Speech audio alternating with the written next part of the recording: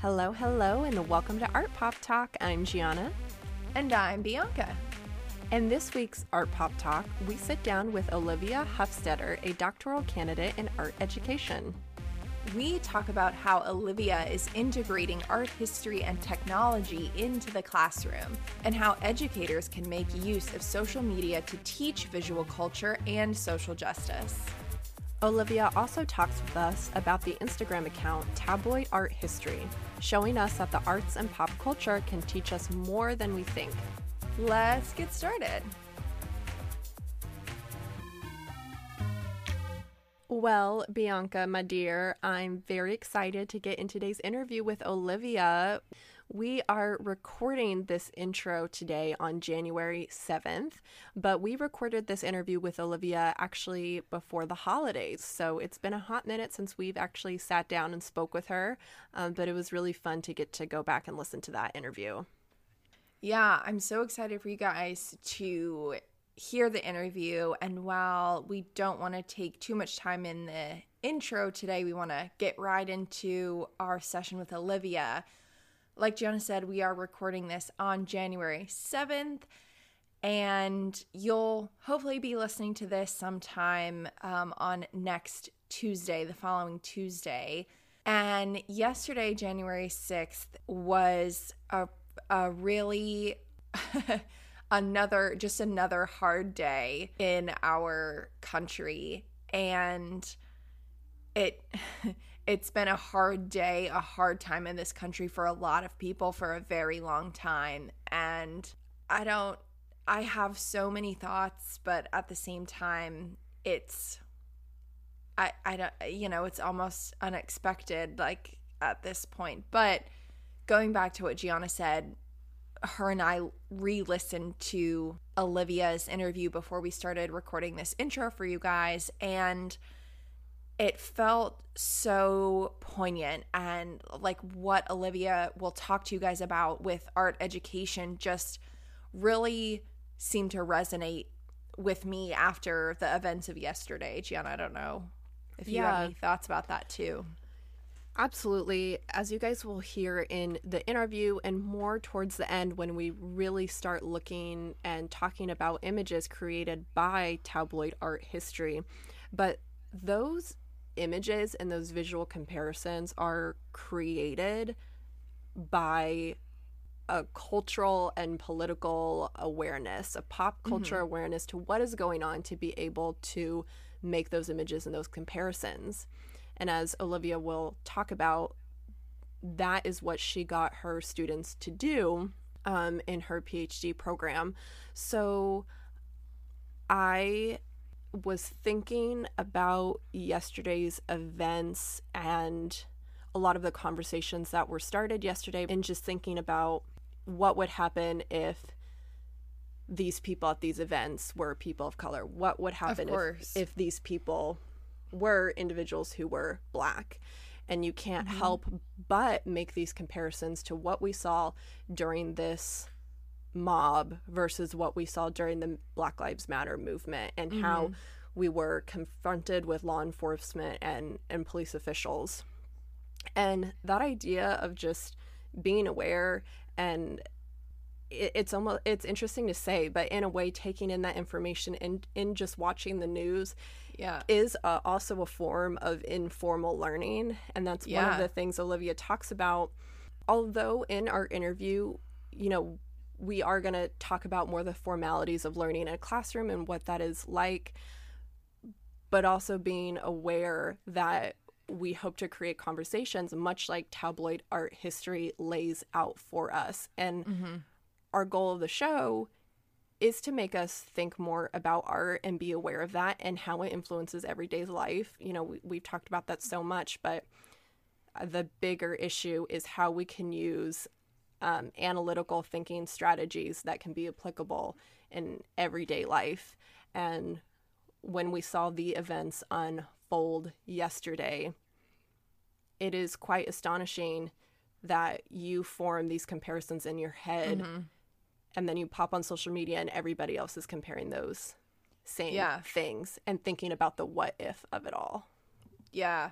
you kept hearing this phrase from some elected officials and like pundits and news anchors about how words matter, and words have mattered this whole time. And for some strange reason, as if we haven't been outraged for the past 4 years, but also people have been outraged and, you know, before this, obviously. But I was thinking about this idea that, oh, his words matter. And clearly we're saying like this very, I don't know how to describe it in the moment as we're recording, other than strange culmination of that. But as I'm taking in all these images that we're seeing from the news, and you're seeing photographers and photojournalists out there thinking about how images matter, and how like just these types of images we're taking in can reflect exactly what you mentioned too, Gianna, as well. It's like we're not just thinking about how words and actions matter, but like we saw the images compared almost immediately of police on the Capitol during Black Lives Matter protests, and then police at the Capitol yesterday. And also, you know, people taking photographs with police officers in the building during a terrorist attack.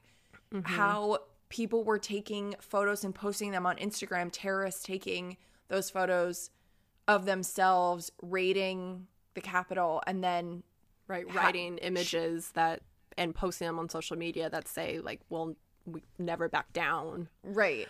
So that's something that, after watching that and thinking about that yesterday and listening back through the interview with Olivia today, it just it almost, I don't know, it feels in some way a good thing to have this conversation with Olivia at this time about education and education of images and intake of images, just as we are thinking about the intake of words as well. So and you need to question those images, and you need to be critical of what information you are taking by the media. Like, those things exist on both sides of the spectrum, and like we all need to be critical about that. And things like this podcast can help fuel those investigations and make you think in that lens more critically, where it's not a thing you're going to have to work so hard for, if that makes sense in the long run. Like, my hope is that becomes right, that becomes more natural. Right. Because you're doing it anyway. We're doing it anyway, and we're just processing and intaking all of this constant information. And I think that's also, this is going to be a long intro, but also leading back to this idea of like our numbness to the insanity, not taking our numbness for granted, and finding a way to think about and just like you said, Gianna, like finding a way to be more cognizant of what we're already intaking, like we're already receiving those messages. So this is a really fantastic conversation with my dear friend Olivia. So I really hope that you guys enjoy it. Yes, absolutely, Bianca. All right. So on that note, I'm going to take a breath, and I'm going to read for you Olivia's bio. Olivia Hofstetter graduated with a Bachelor of Arts in History and Art History from Southwestern University in 2016. She graduated with a Master's of Arts in Art History from Oklahoma State University in 2018. Her thesis discusses how European travel literature and other illustrated ethnographic documents from the 16th, 17th, and 18th centuries have contributed to the misrepresentation of indigenous Latin American cultures, with an emphasis on representations of Aztec culture.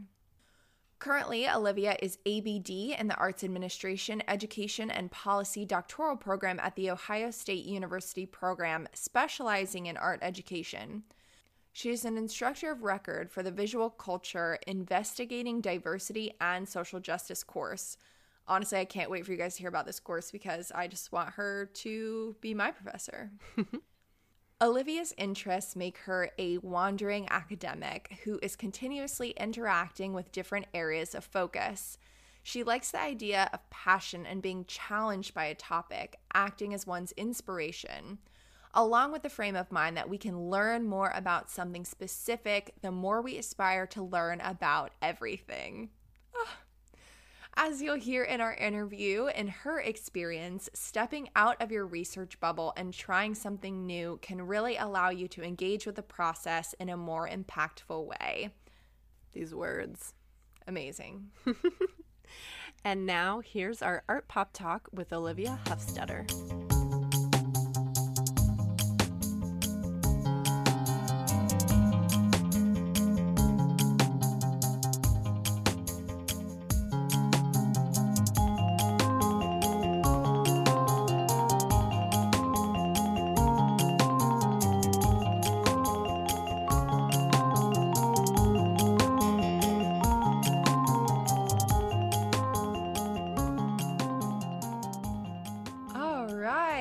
Hello, everyone.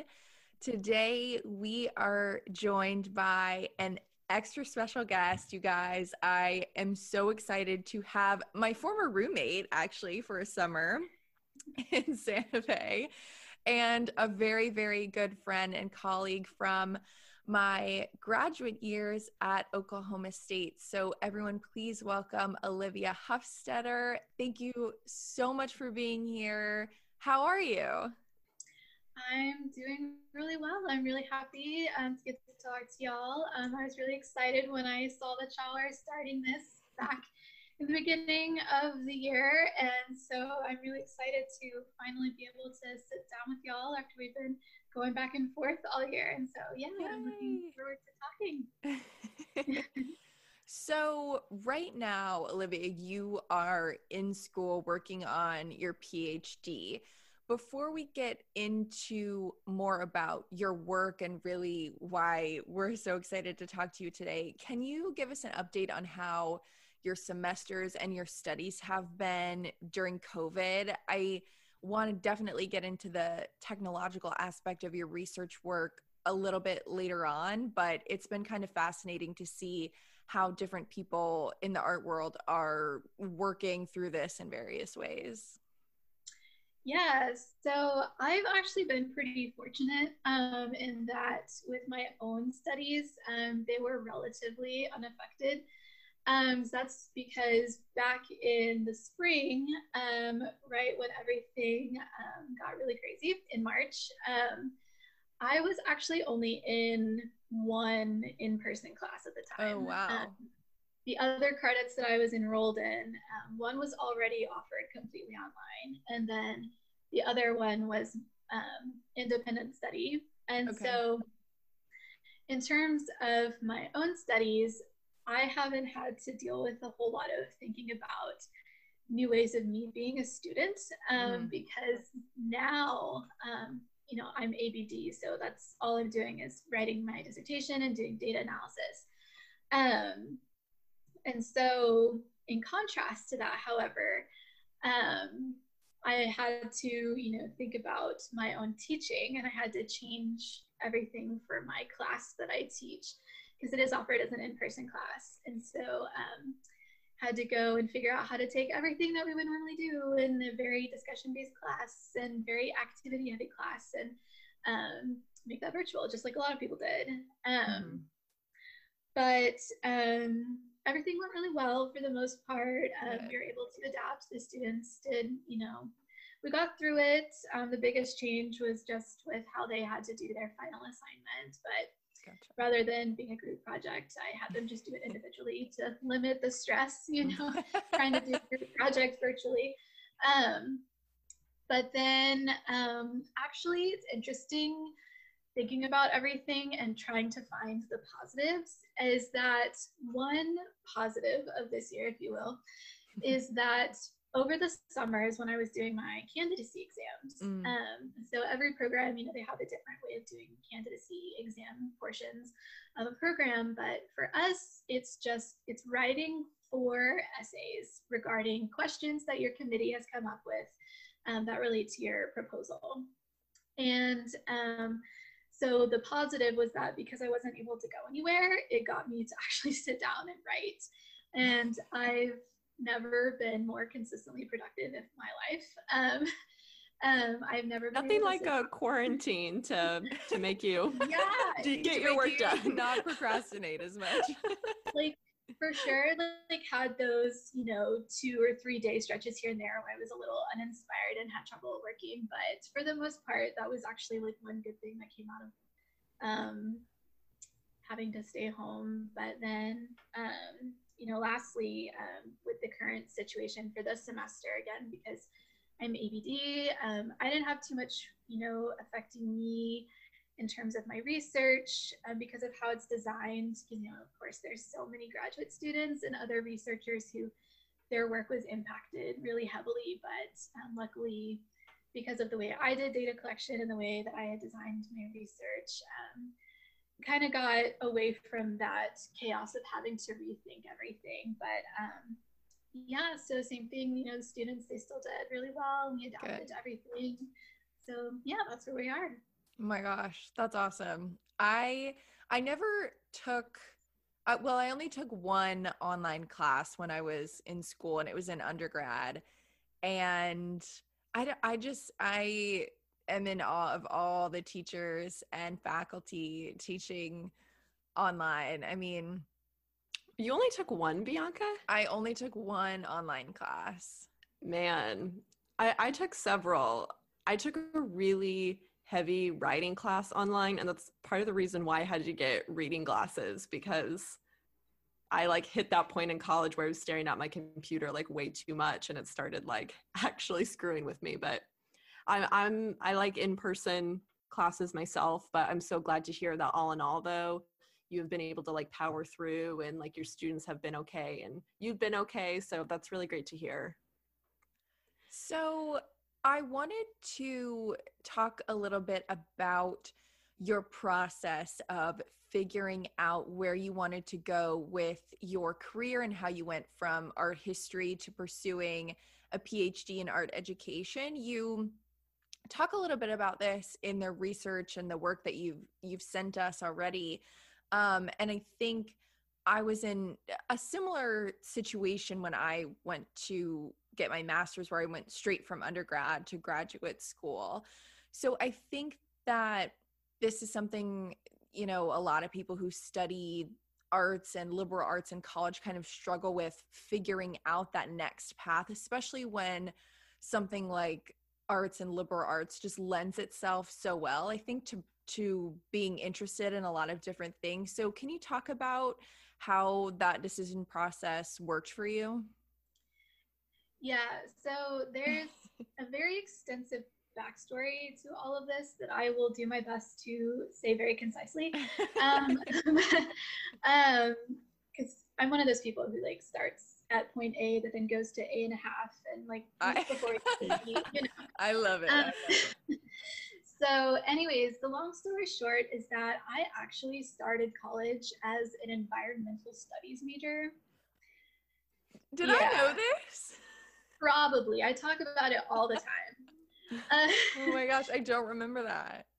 But yeah, so when everything like really got into me thinking about what I wanted to do with a career and where I wanted to go to school and what I wanted to study, I actually originally wanted to be a history major, not art history. And that's because it was always my favorite subject in school. A lot of people in K through 12, they think history's boring, but I didn't. I really liked it. And so first I wanted to be a teacher. Then I was like, no, I don't want to be a teacher. I want to work in a museum, because it's still an educational aspect, but I get to like work with things every day, And so that's what I wanted to do for a really long time. But then when I was a junior in high school and I was really getting into the college search, I had that little freak out moment of, oh, I'm never going to find a job with a humanities degree. Like, what am I doing? Can't do that. We've all yeah. Living that currently. So that I got more opportunities for a job. And so that's when I started looking into other things. And I found a school that had an environmental studies program. I didn't actually end up going there, but it's what inspired me. And so I only started basing my college search off of schools that had environmental studies or environmental science. Wow. And that's how I found my undergraduate university. I did not even know it existed until I randomly found it on Google one time. And, but it was perfect. It ended up being, that roundabout way of finding that perfect university for me. Mm-hmm. But anyways, when I got there, I was enrolled in the intro course that everyone had to take for the environmental studies major that first semester. But I remember this day very, very vividly. I was sitting on my bed in my dorm doing work for that environmental studies class and just audibly saying, what am I doing? Because I realized that it wasn't because I couldn't do it or I thought it was too hard. It's just I realized I did not enjoy it, Mm-hmm. And so I immediately marched myself down to the registrar's office and said, I'm declaring history as my major. But flash forward to the end of the semester when we are registering for the spring, I did not get to register until the very last day at the very last time slot. So needless to say, everything was full because I went to a very small school, 1,500 students total, and so I only got into one class that I really wanted to take. Mm-hmm. The other three, I just had to figure out like what I could get credits for that would, be meaningful for my degree and get my gen eds. And that is how I ended up in an art history class. And so it was an East Asian art and architecture class. And I was not looking forward to it at all because I had always been told that art history was hard and that I wouldn't like it. And that was told to me by someone who I trust a lot. And I was like, oh, well, if that's your judgment, well, then I agree with you. Sure. Mm-hmm. But come to find out, I loved it. And that's when I really discovered that I was a visual learner. And, I already loved history. And so adding that visual component just made it that much more enjoyable. And so I realized like, oh, if I want to work in a museum, I can just add this as a second major. And then I have two trajectories that I can take. So I declared that as a second major and ended up liking my art history classes even more. And so when I was a junior, that's when I officially decided to apply for a master's program because I realized it's like, oh, if I'm going to work in a museum, I probably want to have a master's. It's probably going to make my options a little better finding a job. Yep. So I started doing lots of research for schools, and that's how I found, our program at Oklahoma State. And it just so happens that one of my professors at Southwestern knew Christina.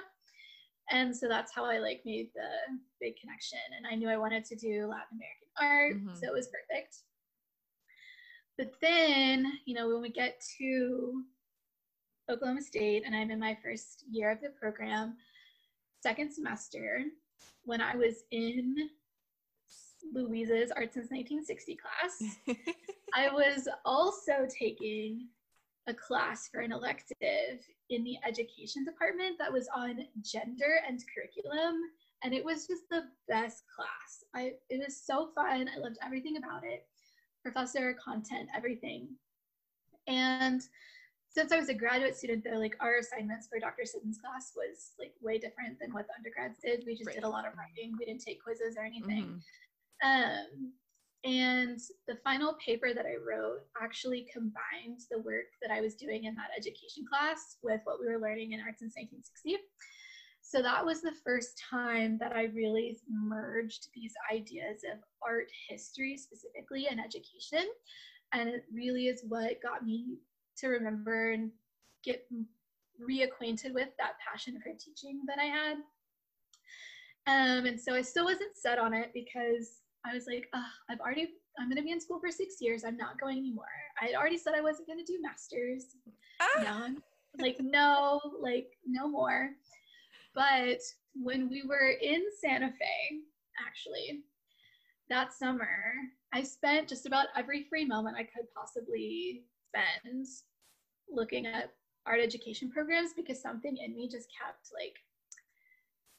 leaning me towards it. And I still didn't know for sure if I would do it or not, but I went ahead and decided to apply because I found 3 schools that I ended up applying to. Ohio State was my first choice, but I applied, and basically it was like, well, we'll see if I get accepted, and then we'll see if I get funding, because that was a pretty big if and, or, yes or no, was if I was going to get funding. Yeah.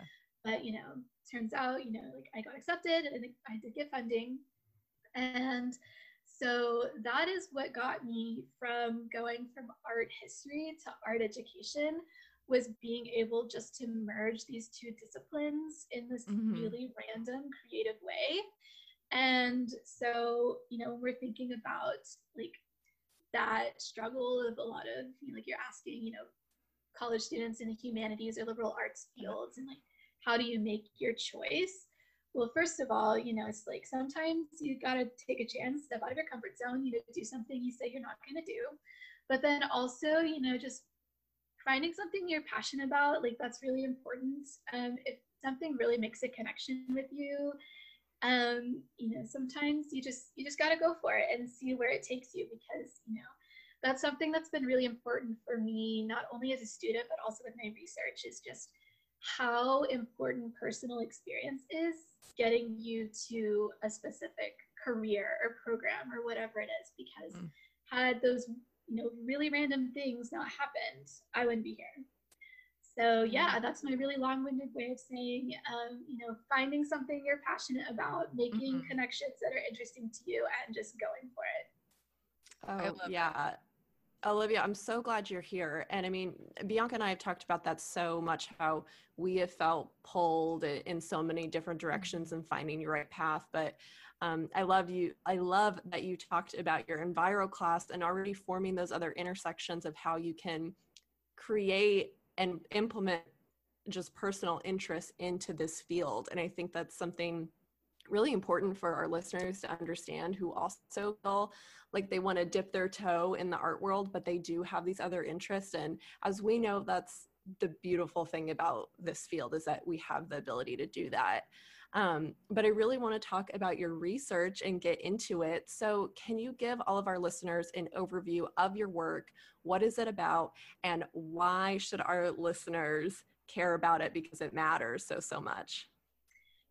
Yeah, so in a nutshell, my research is looking at the ways that technology, specifically social media, can be used as a teaching tool in university level art education courses. And then more specifically, which I know we'll talk about later, but going even further with that is like how this one specific Instagram account called Tabloid Art History can be used as the focus of that curriculum that one creates. And then the third component is, when the researcher / educator can actually like take that experience of developing these new curriculums and learning more about themselves and why they are the way they are as an educator. Because, like I said, it's like so many of my experiences have got me here in terms of education. And so it's just like the way you see all of that playing out when you're like switching roles from student to educator. So that's the main gist of my research, is thinking about the ways social media, Instagram specifically, can be used to teach students and get them thinking in terms of, visual culture, study, and analysis. Yeah. Oh, so fantastic. Obviously, with us using so much technology in the pod, but also in the way that we've been doing our interviews, especially during this time, I'm just so happy that, this is the perfect time to like talk about this work. So I read your paper. Thank you so much for sending that to us. But you say, quote, investigates how art-focused Instagram platforms, as you said, can be incorporated into the curriculum of these courses in order to benefit student engagement with the process of visual culture analysis and related research techniques and practices as a means to discuss issues related to the topics of diversity and social justice, which we are extremely interested in, and hopefully talk about diversity and social justice topics here on the podcast. So how do you imagine the curriculum to be formed when there are so many art Instagram accounts that at times it feels really overwhelming. And we know you talk about one in particular, but I'm so curious about how you even got to that point. Yeah, so going back just a little bit to give a little bit more background. So specifically the class that I teach is called Visual Culture Investigating Diversity and Social Justice. And what so that's a class. Can I just say, like, what a freaking class to take. I'm so jealous. So obviously it's pretty much exactly as it sounds, like using visual culture to start conversations about different areas and discussion related to social justice and diversity. And so what we do with it is that, you know, originally there was this one curriculum that we follow because since it is a gen ed course, I think there are like 5 or 6 different sections offered. And so like we're all the instructors, you know, we're supposed to, you know, we all have the same textbook. We're all supposed to follow the same, you know, assignment, curriculum and everything, but we do have a little bit of freedom in terms of how we, you know, present the material. Like we find a YouTube video that we like or something, we can bring that in. But that was one of the reasons why I chose this Instagram account specifically, is one, because of the comparative component, right? Taking this, you know, perspective of how can we take something that is, you know, I don't want to say quintessential, but like this very stereotypical idea of what it means to study art, right? Sculpture, painting, you know, architecture, and pairing it with something, you know, in terms of pop culture, and really is a way to get students to think about, okay, well, we are interacting with different forms of visual culture every single day, and it's like you don't have to be in an art history classroom to be able to study and to analyze art. And then on top of that, comparative component is with tabloid art history. One of my arguments, you know, I think it's pretty clear, but, you know, anyone could make their own argument but I see it as a feminist platform. Like, you know, they're bringing in so many discussions of representation and underrepresentation in Hollywood, you know, for a number of different groups of people, you know, women, people of color.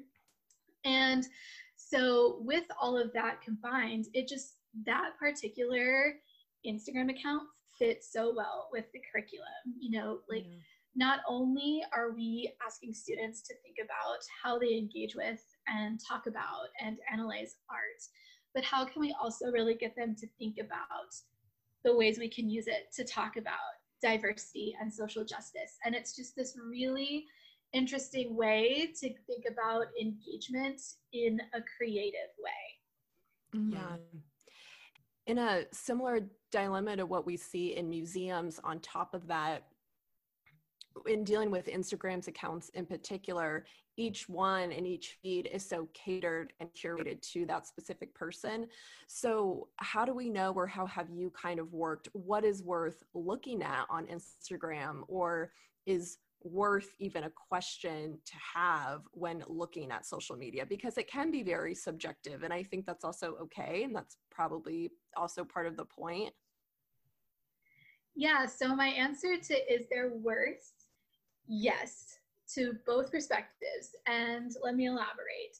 So I think this is a really great question that y'all asked, because it actually fits so well with one of the lessons that we do in my class, and specifically in how it relates to this really awesome TED Talk that you should check out if you have not seen it already. And it's called Art in the Age of Instagram. Okay. And so it's a talk given by Jaja Fei, who is now an independent art consultant, who helps actually develop ways for artists to get a broader audience, working with museums to, you know, get work out there digitally, etc. But she was previously the director of digital at the Jewish Museum, and then before that was the associate director of digital marketing at the Guggenheim.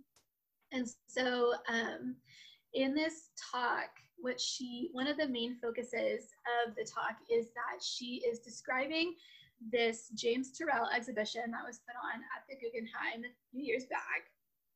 And she's talking about how, you know, because it's an installation exhibition, Terrell did not want anybody to have phones or take pictures or post in any way, shape, or form the installation on social media, the internet, anything, right? He wanted people to go in and experience it, just in the moment. Mm-hmm. But of course, people being people, they took pictures and they posted them on Instagram. And what's so interesting about it is, like one of the points that she talks about with that is that, with the development of the internet and technology, social media, we have this fear of reproduction and like, what does it mean? And, in terms of not only that, but then also, can we still experience things the same way online as we do in person?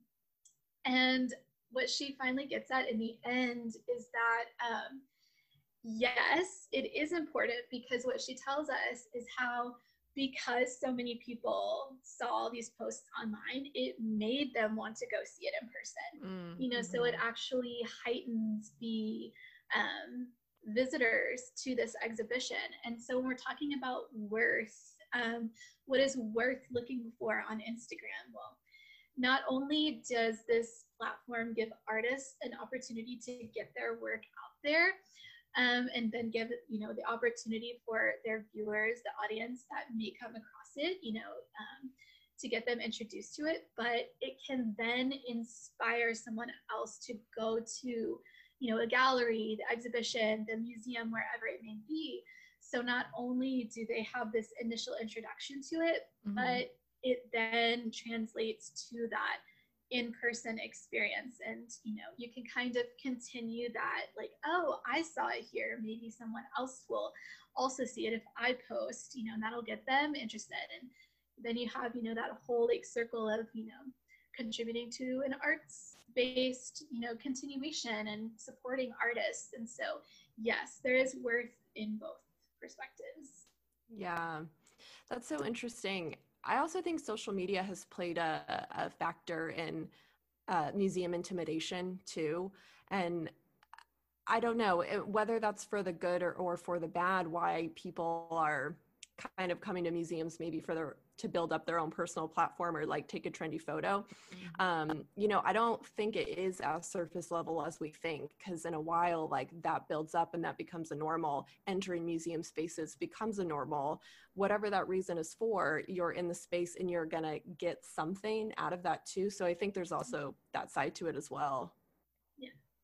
Yeah, this is really interesting because I feel like whenever I am in an artistic environment, I have this kind of like desire to share that, right? And I think that it's somewhat natural for a lot of us now to want to take a photo of something that we are enjoying.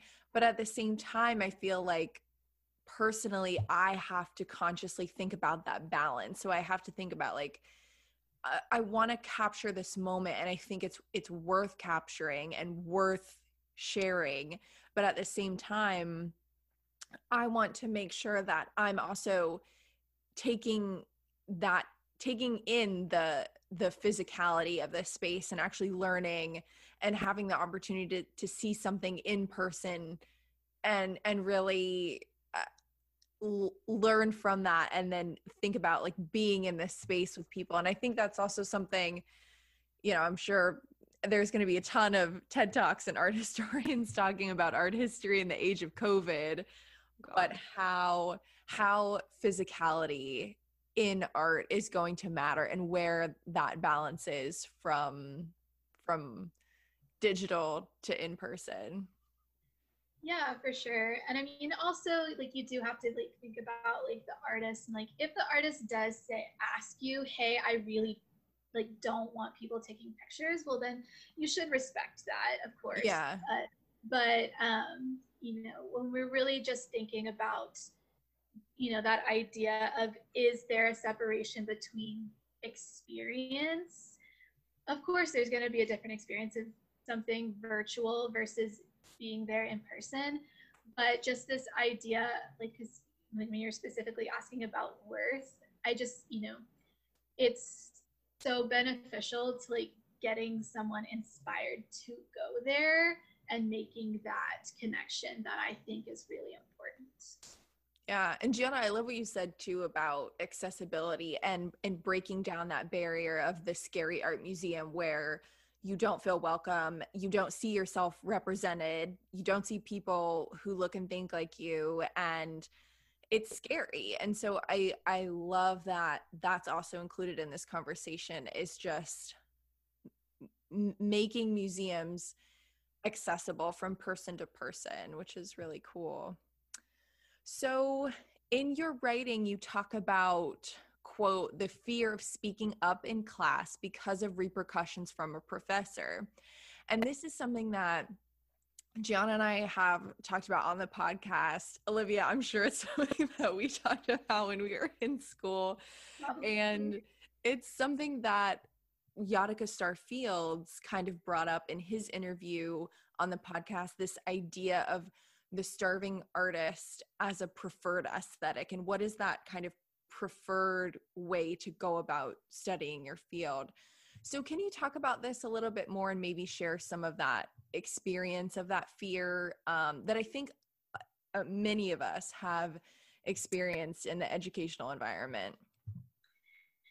Yeah, so background just slightly is that I've always been a very shy, quiet student, you know, like even before college. Like I, you know, was never one of those students who like always just immediately raised my hand. I was like, please don't call on me, please don't call on me.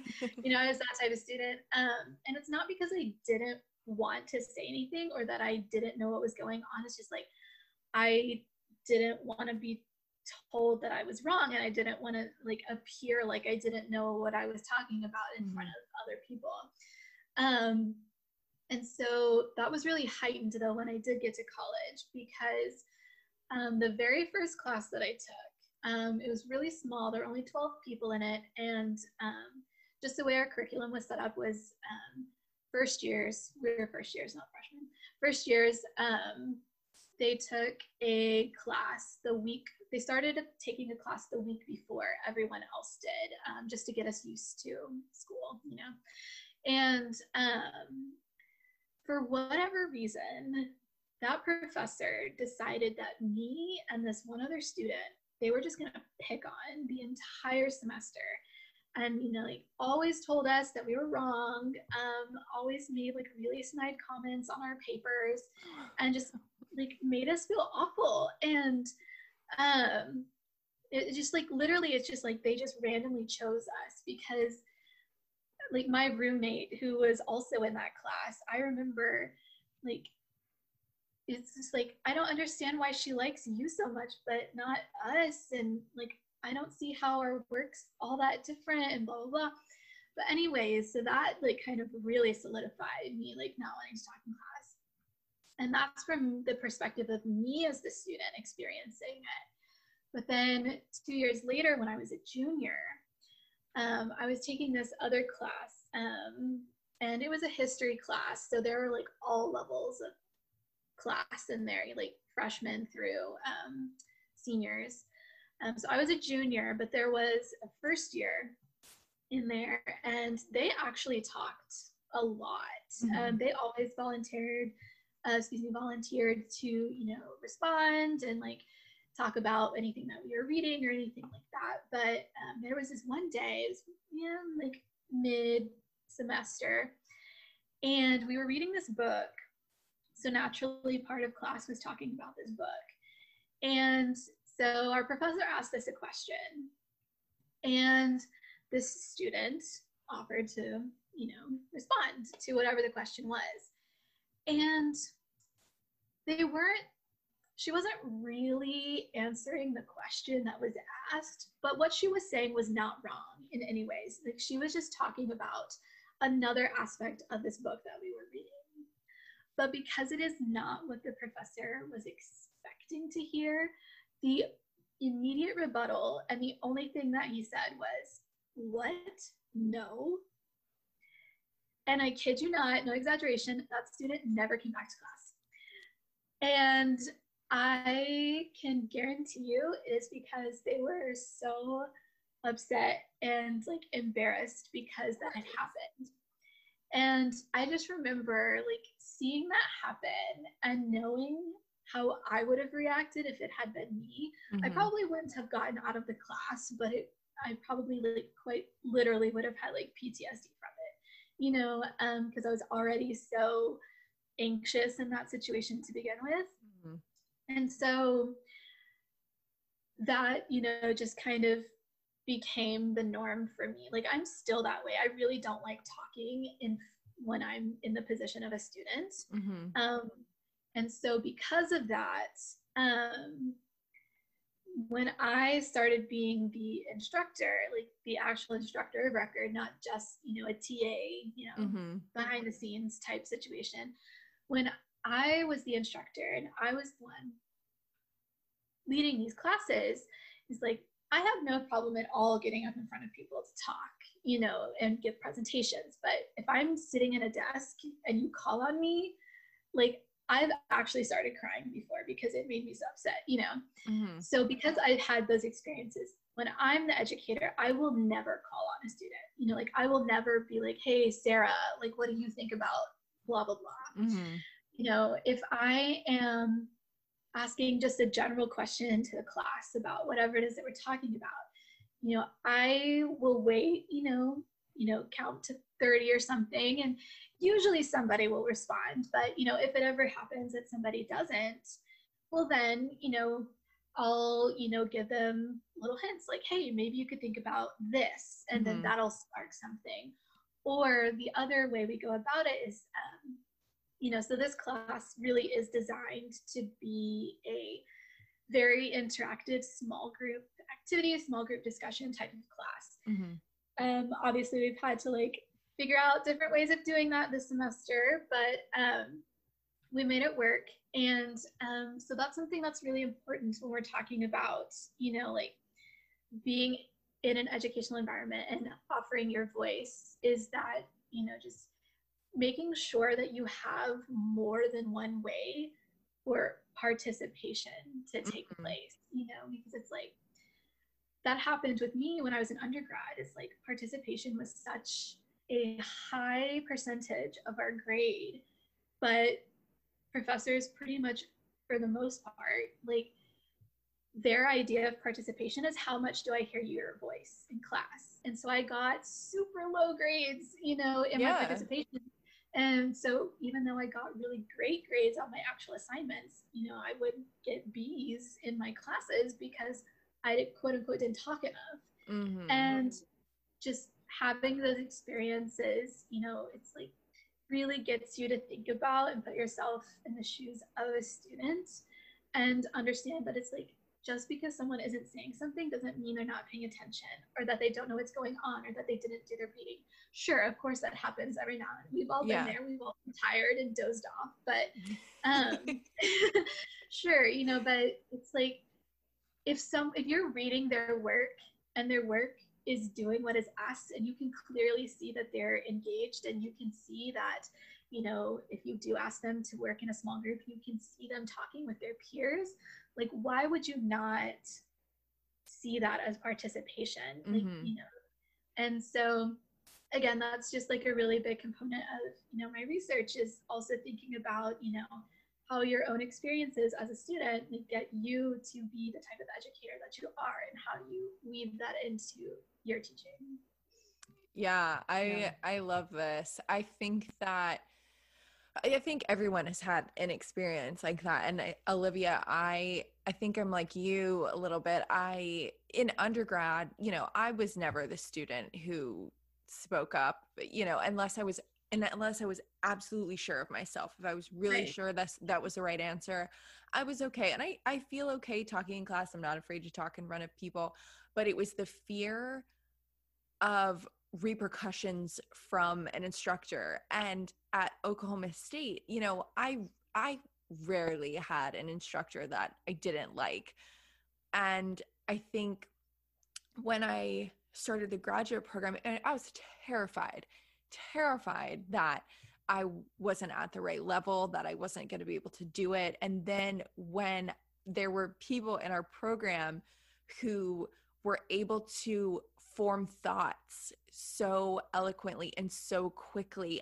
I can't do that. I need to sit and kind of think about the question and think about my words coming up, because I'm sure in our seminars classes I just like would word vomit all over, everyone's session.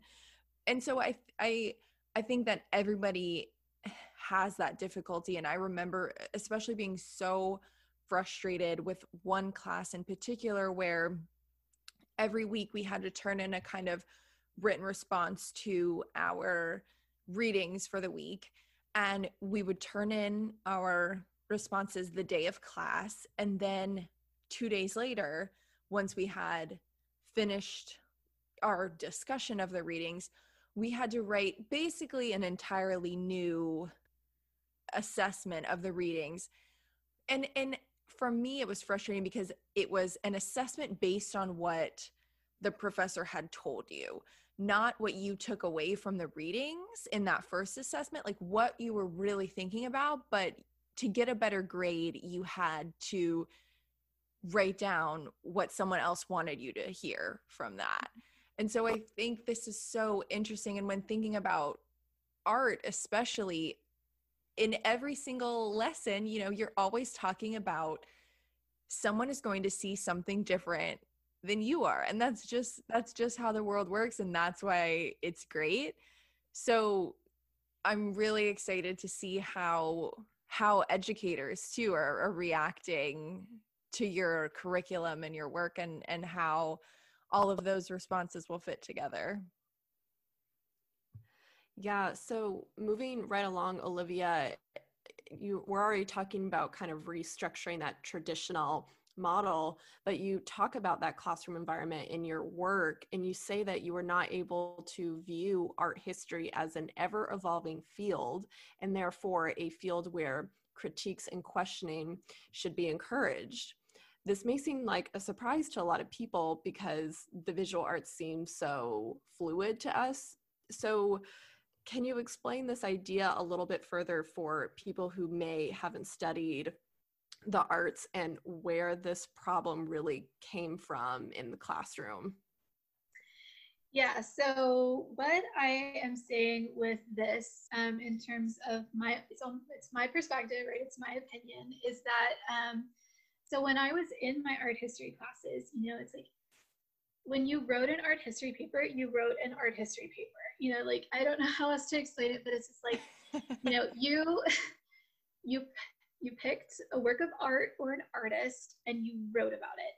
You did visual analysis, you gave some historical background, and then you made an argument. And you did research that helped you support that argument. But then when I got to my my current program, I was introduced to all of these new research methodologies that I had never heard of before.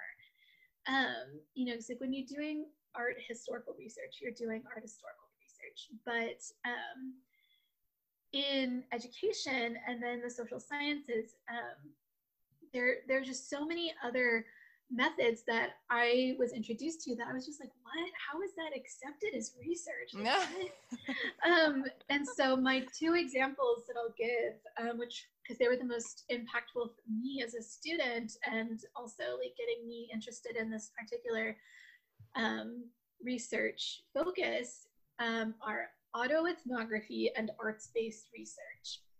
And so autoethnography, pretty much what it sounds like. So rather than doing an ethnography of a specific group of people, you are doing research about yourself in relation to this experience. And then arts-based research is really, really cool. It's really interesting. And it's this idea of where it's like, not only are you doing research with, like other sources of, scholarship, but you are also actually creating art as you're doing that research. Mm-hmm. So that experience of making the art also acts as a source. And it was just so interesting to me. Yeah. And so because I had just been so accustomed to this very straightforward idea of what studying art and writing about art was. It's really what got me thinking about, the different ways that we can get people excited about art and working with it, and that, you don't have to be studying sculpture or architecture to be studying art. Like you can, like, of course we have like film studies, and so people are working with TV and television, TV and movies, but we don't really think about using TV in art history very often, at least just not from my experience. And I think I remember one person my junior year actually wrote something about Game of Thrones, but that was like the only time I'd ever heard of anybody using TV or film in their work. And not that I had to be Game of Thrones. Well, yeah, but that was like 2014, so it was like the height of it. Yeah. But anyways, so with that, when I was introduced to these new research methodologies and like finally being able to see that you can do research with art and a visual component in just these really creative ways, that's what really got me thinking about, how we can get students to interact with this curriculum, and, thinking about, getting away from this, again, quote unquote, traditional idea of what it means to study art, and, finding ways to apply that to every single visual component that we work with and interact with in our everyday lives. I love that. I love that you were also like the case study for your own like research, which is just so cool. I also just feel so lucky that you're here just for my own personal benefit.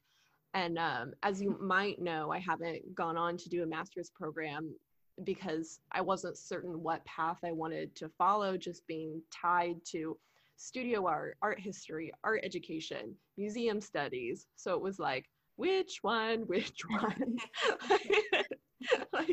But I love that you have found a way to incorporate it all. Like you can have it all, folks. Like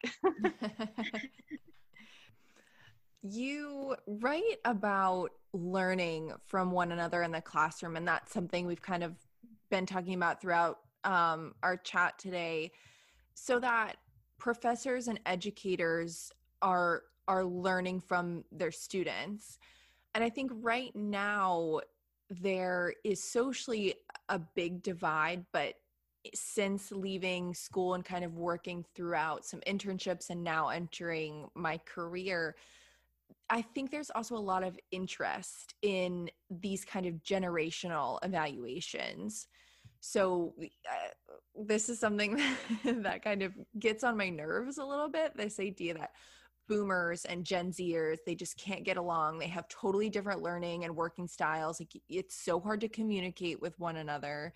So how do you imagine letting students teach the teachers, and how can that socially impact us beyond just thinking about the arts? Yeah, so when we're thinking about, this idea, like thinking specifically in the context of, college courses, because that's where my research is focused. When we're talking about my course in particular, it's actually designed in this approach. It's called community of inquiry. So it's actually intended from the get-go for like everyone to like have this opportunity to learn from each other. Because that's part of this component of identity that's really important to the course, is that, everyone's experienced life in different ways, and, everyone has something to offer to the class itself, but also to anyone else, out in everyday life that can help you like learn about something new or interact with something in a way that you didn't realize beforehand. And so when we're talking about like being in a classroom and having a very specific like curriculum or pedagogical approach, so something that's very important to me is ideas of feminist theory and feminist pedagogy, specifically intersectional feminism, right? Making sure that you're doing everything you can to have an inclusive classroom, and you're doing everything you can to think about every perspective and how can I make this classroom comfortable for all of my students, whatever their background may be, whatever their experiences may be. And so, when we're talking about education, once again, like you're thinking about both, a college classroom or a K through 12 classroom, we have this, idea in our society, this very stereotypical image of, formal or industrial model schooling. Everyone goes to class, they sit at a desk, you listen to the teacher, and you write notes and you take tests, and that's how you're supposed to learn. Which, sure, that's how you have to go about teaching and learning in some fields, but that is not the case for every single field, especially humanities and fine arts. It's like part of the learning process is talking through things or having a project, that you're able to apply a critical thinking and creative thinking process to.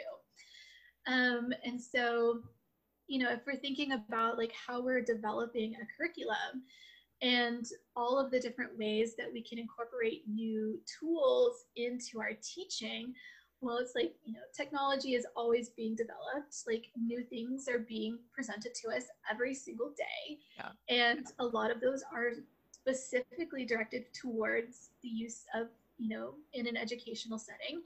But even if they're not, like people find ways to use them, right? Like social media, for example, that was not designed for, using in a classroom, but so many people have found ways to do that.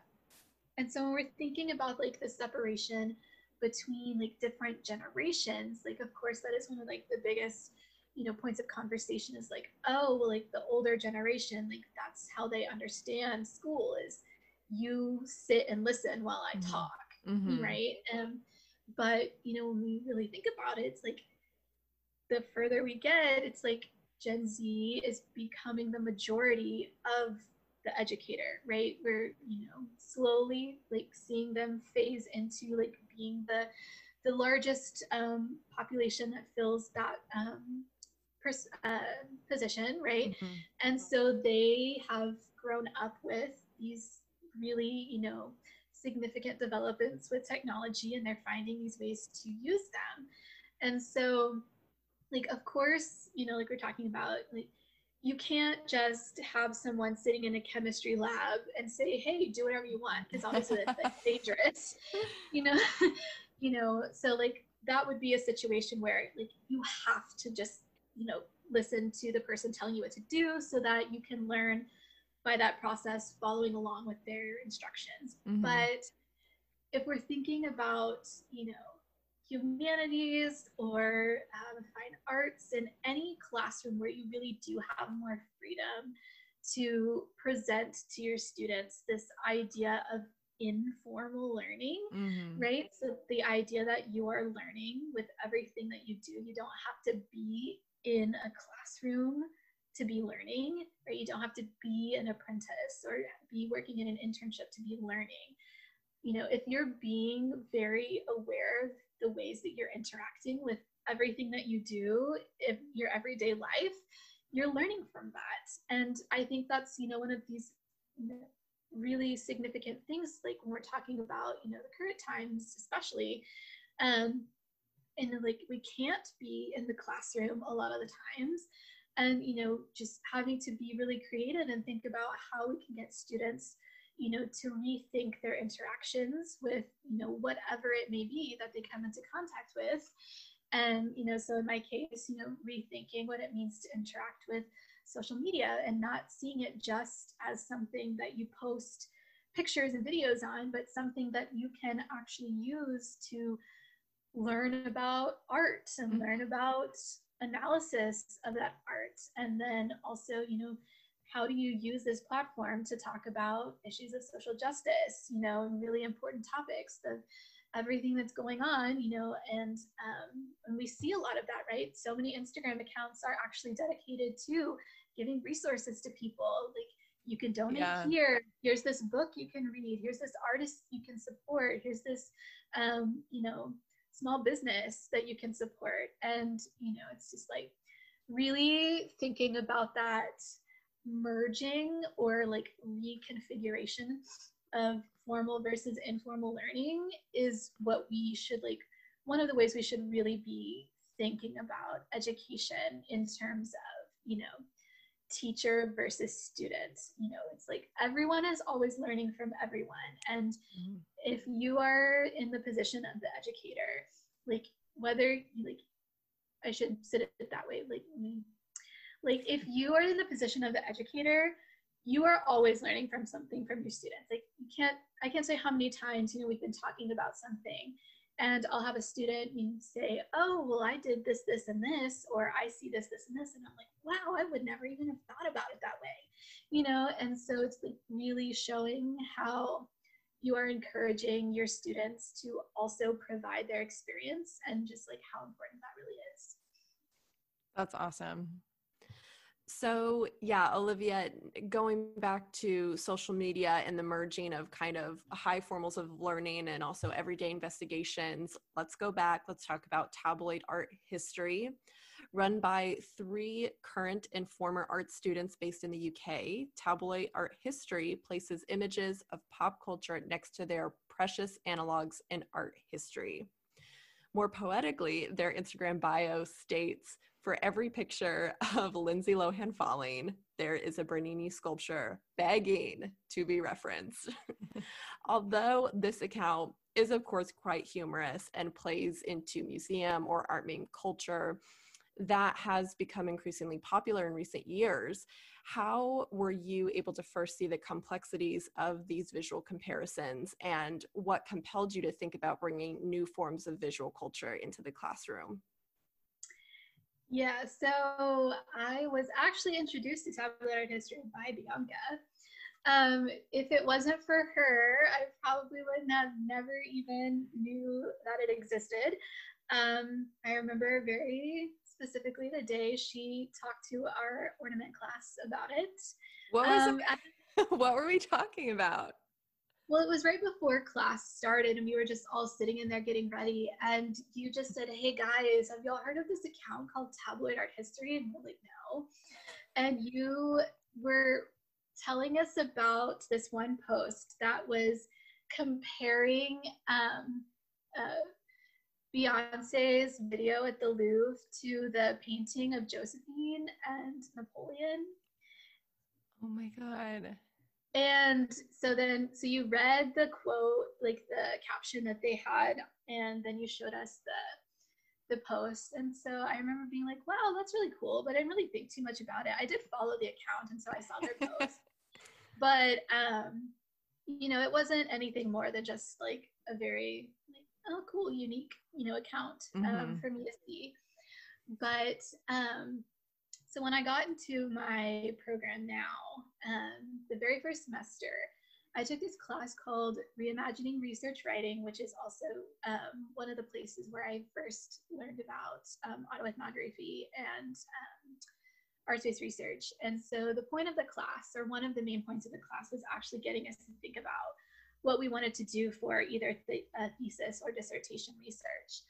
And like originally when I came into the program, I thought that I wanted to study, I was really interested in how art history is taught. So I still had that like kind of frame of mind, but what I thought I was going to do was like go in and like observe different, specifically introductory survey art history courses at different universities and different courses with different instructors within the same university, because I just wanted to see how different people approached teaching this very, you know, kind of always taught the same way type of class.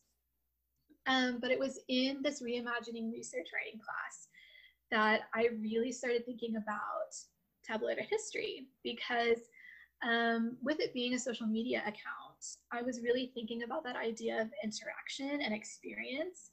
And so initially my idea was to like do this really cool kind of abstract, kind of out there dissertation about like what it is to like be having the experience of learning about art via like the touch of a finger, you know. And so that's what I was thinking about first. But then when I got into my second semester and I really had to start thinking about, okay, what am I going to do with my research?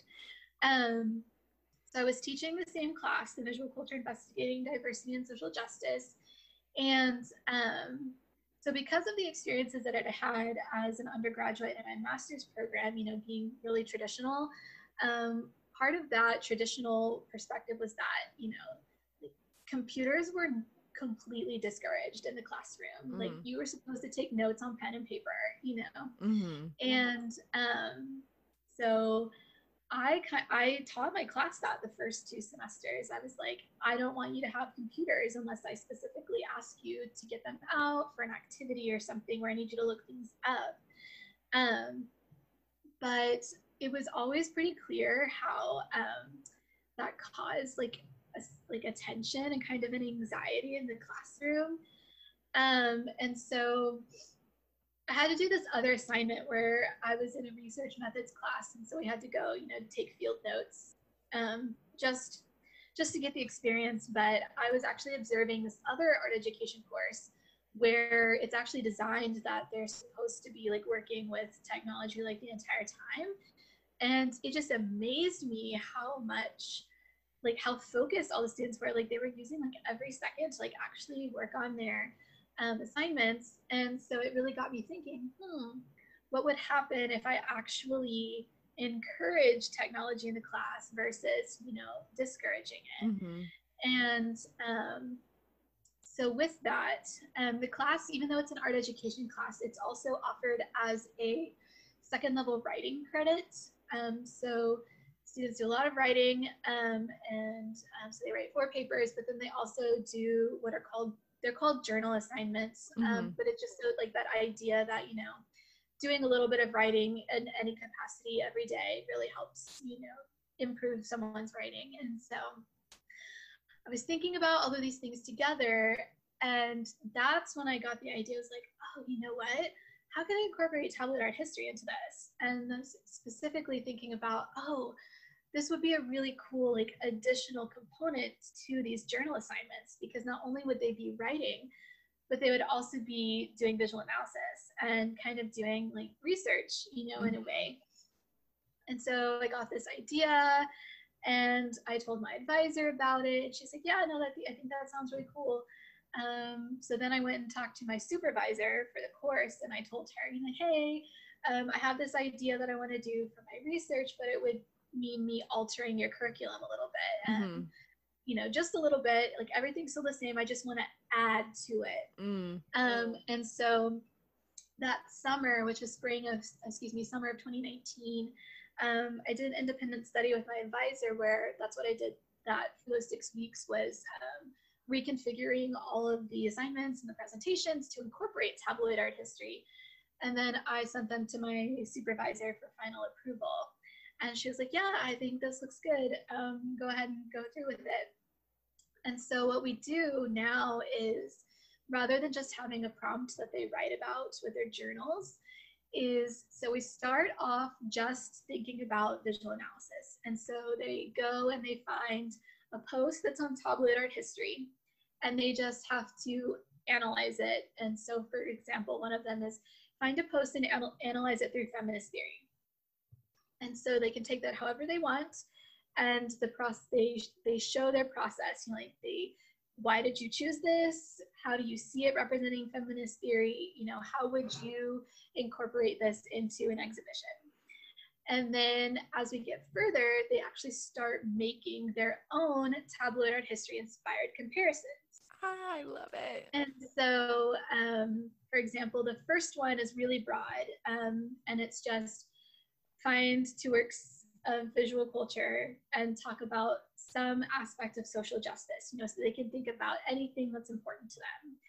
And so, for example, I've had students, I had someone compare the Powerpuff Girls to the movie poster for Hidden Figures, and they're talking about, you know, female empowerment and, you know, how like women, you know, can do all of these things that, you know, we don't see them represented in, right? Female superheroes or female scientists. And then I had someone else compare, they were also talking about women's rights, but they were talking about it from the perspective of sports, which was just like, whoa, I never would have thought about that. Because they compared this painting from the 1800s of a woman playing tennis to a tabloid image or paparazzi photo of Serena Williams at a game. And so they talked about, you know, like the differences between like what women could wear, because, you know, it's like this big old heavy dress from the 1800s and a hat versus, you know, form-fitting clothing that's aerodynamic, and all of these she things. still gets criticized for. Right. Like you can't wear a tutu because blah, blah, blah. But yeah, and so as we go on, you know, that's what they're doing. Like we have different themes. So each of the journal compares to whatever theme we're talking about related to diversity and social justice. And then my favorite part is the very last one, where what they do is they go back and they take every single comparison and every single post they analyzed and they put them together to make a collage. And it's this way of them not only being able to see how their comparisons progressed and so they can see how they were actually engaging with it, but it has this added component of like that gives them a chance to see like their identity and how that influenced them, because you know, it's like when they actually go back and look at them, they're like, wow, I always talked about women's rights, or I always focused on people of color, you know, and this idea of representation. And it's really cool because they have to make this work, but then they also have to give a title for their collage. And I think one of my favorite ones, I can't remember it verbatim, but it was like a look into the subconscious mind. And I was just like, so cool. And it was like how the student, you know, really paid attention to how their experiences as, you know, a woman of color and how it led her to like having these different interactions with art, and how much, you know, she didn't realize it, but she always gravitated towards those posts or making comparisons that highlighted, you know, the people who had the same identity as her. And so yeah, that's where tabloid art history comes into play, because, you know, it's the course is visual culture, it's not art history. Like giving them an opportunity to see that, you know, anything can be visual culture if you can make the argument for it, and you can apply critical thinking, visual analysis, and creative thinking to how you are approaching these works and how you can use them to talk about really important issues. That's just amazing. So freaking amazing. Like, try not to get like misty-eyed right here, because I am really thinking about, you know, I have that perspective of coming from a studio background and my direct colleagues and peers being in the studio program, and them feeling that intimidation when they're thrusted into the art history classroom specifically. And I feel like through that methodology of teaching, you're not just setting up so many students up for success. But there's a reason that certain students, I think, go into studio rather than art history. And then when they're thrust to kind of change the ways in which they're thinking, like put on your art history hat, like take off your hat that you can think and you can feel and you can do whatever you want. I've seen that real emotional and mental like shutdown. And I've seen that be like really detrimental to a lot of students. So that is just fantastic. But Bianca and I have spoken about the challenges of an art history classroom, where each story in history is more complex than time allows for. We have to learn about the masters of art history. Like, we get it, they're important, we need to know it. But unless it's through individual research and kind of like you've talked about, you know, sometimes that is implemented into curriculum, but it's a lot of times, unfortunately, I think presentations get left as an afterthought and not a lot of people pay attention to those. So when less quintessential examples of art get brought up within lectures, they just kind of, you know, at that point, it's just, what are we really learning here? What are we taking away from this? So although we have also, you know, seen and participated in productive change, we have also mentioned that in order to bring these intersections of pop culture and high culture into academia, that really does call for a change in curriculum. So I'm just really curious about your thoughts on that. I mean, I know you're already kind of telling us what you're doing, but.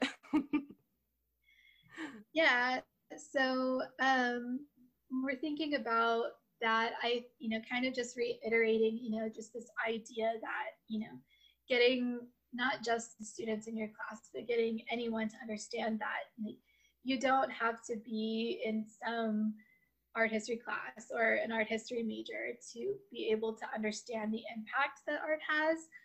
Anyone can go to, a museum or an exhibition and, whatever that work may be, I feel like, I'm maybe not everyone, but a really large portion of the population would be able to say, yeah, like that work affected me in some way,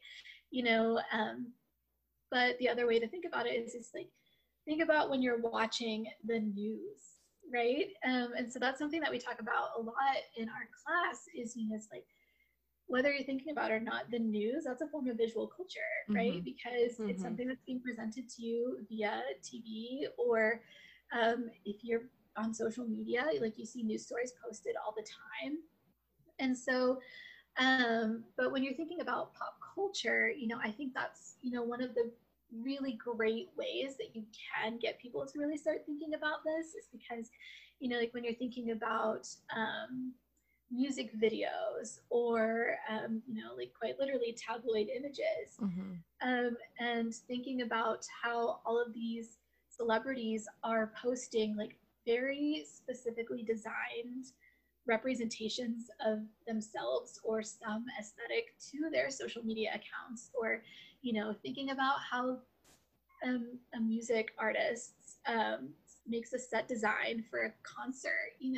It's just like thinking about and getting students to understand, anytime you're applying visual analysis, you don't realize that you're doing it a lot of the time because you're always thinking about it.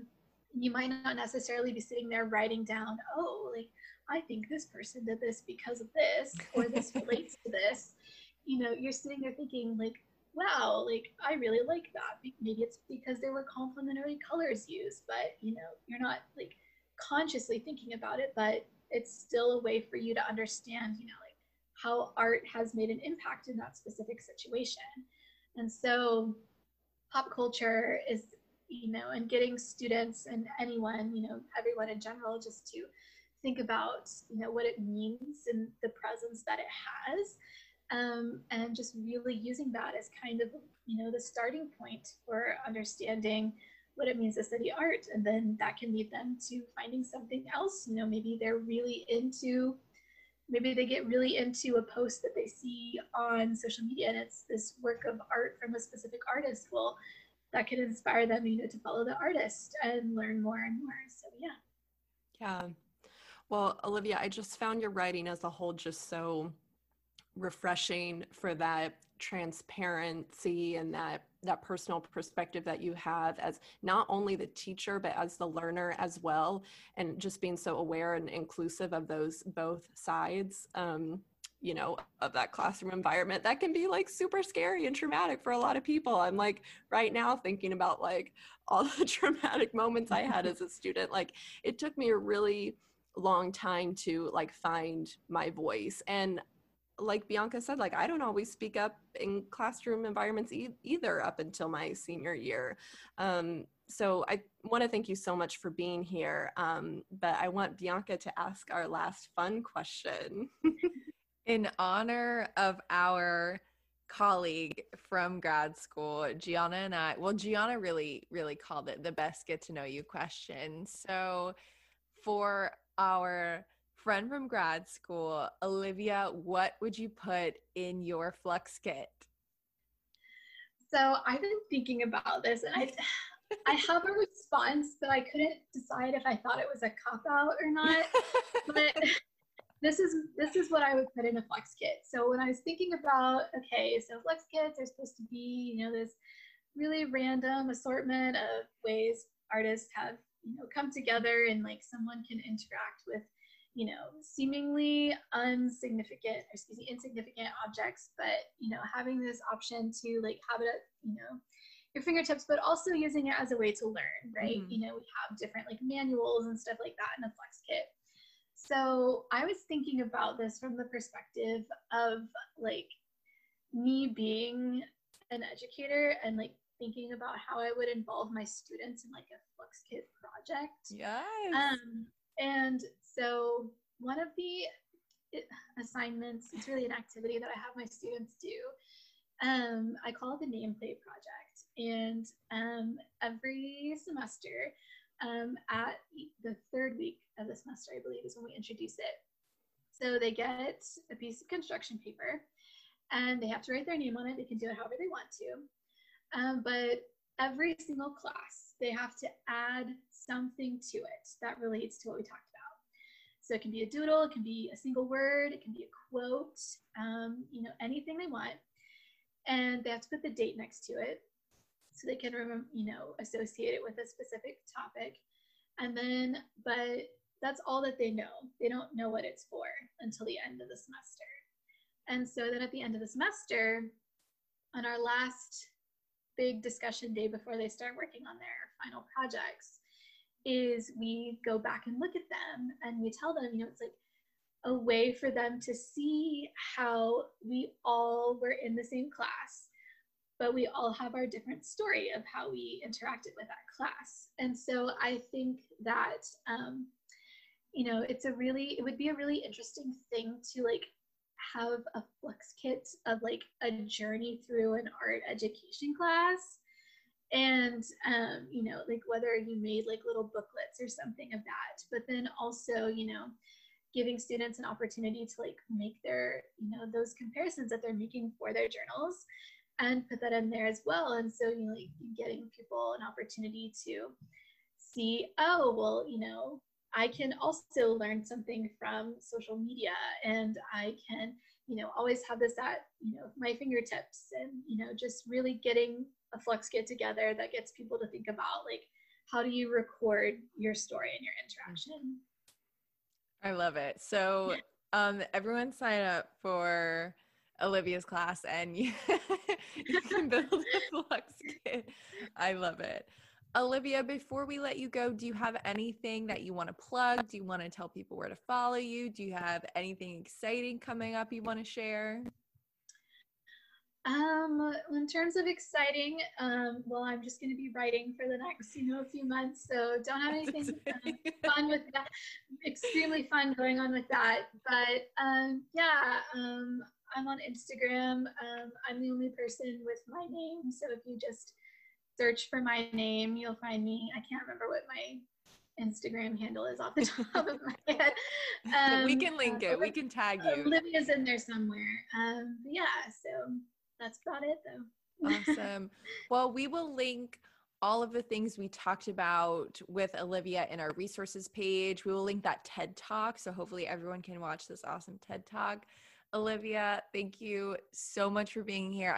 I'm so excited for everyone to hear this. And I think moving forward for us too, just thinking about how we on the podcast can integrate what we talked about today to make everyone a better learner and share it, and learn from everyone across the board is really exciting. So thank you so much. Yeah, thank y'all. I enjoyed it. All right, guys, we will talk to you soon. Bye, everyone.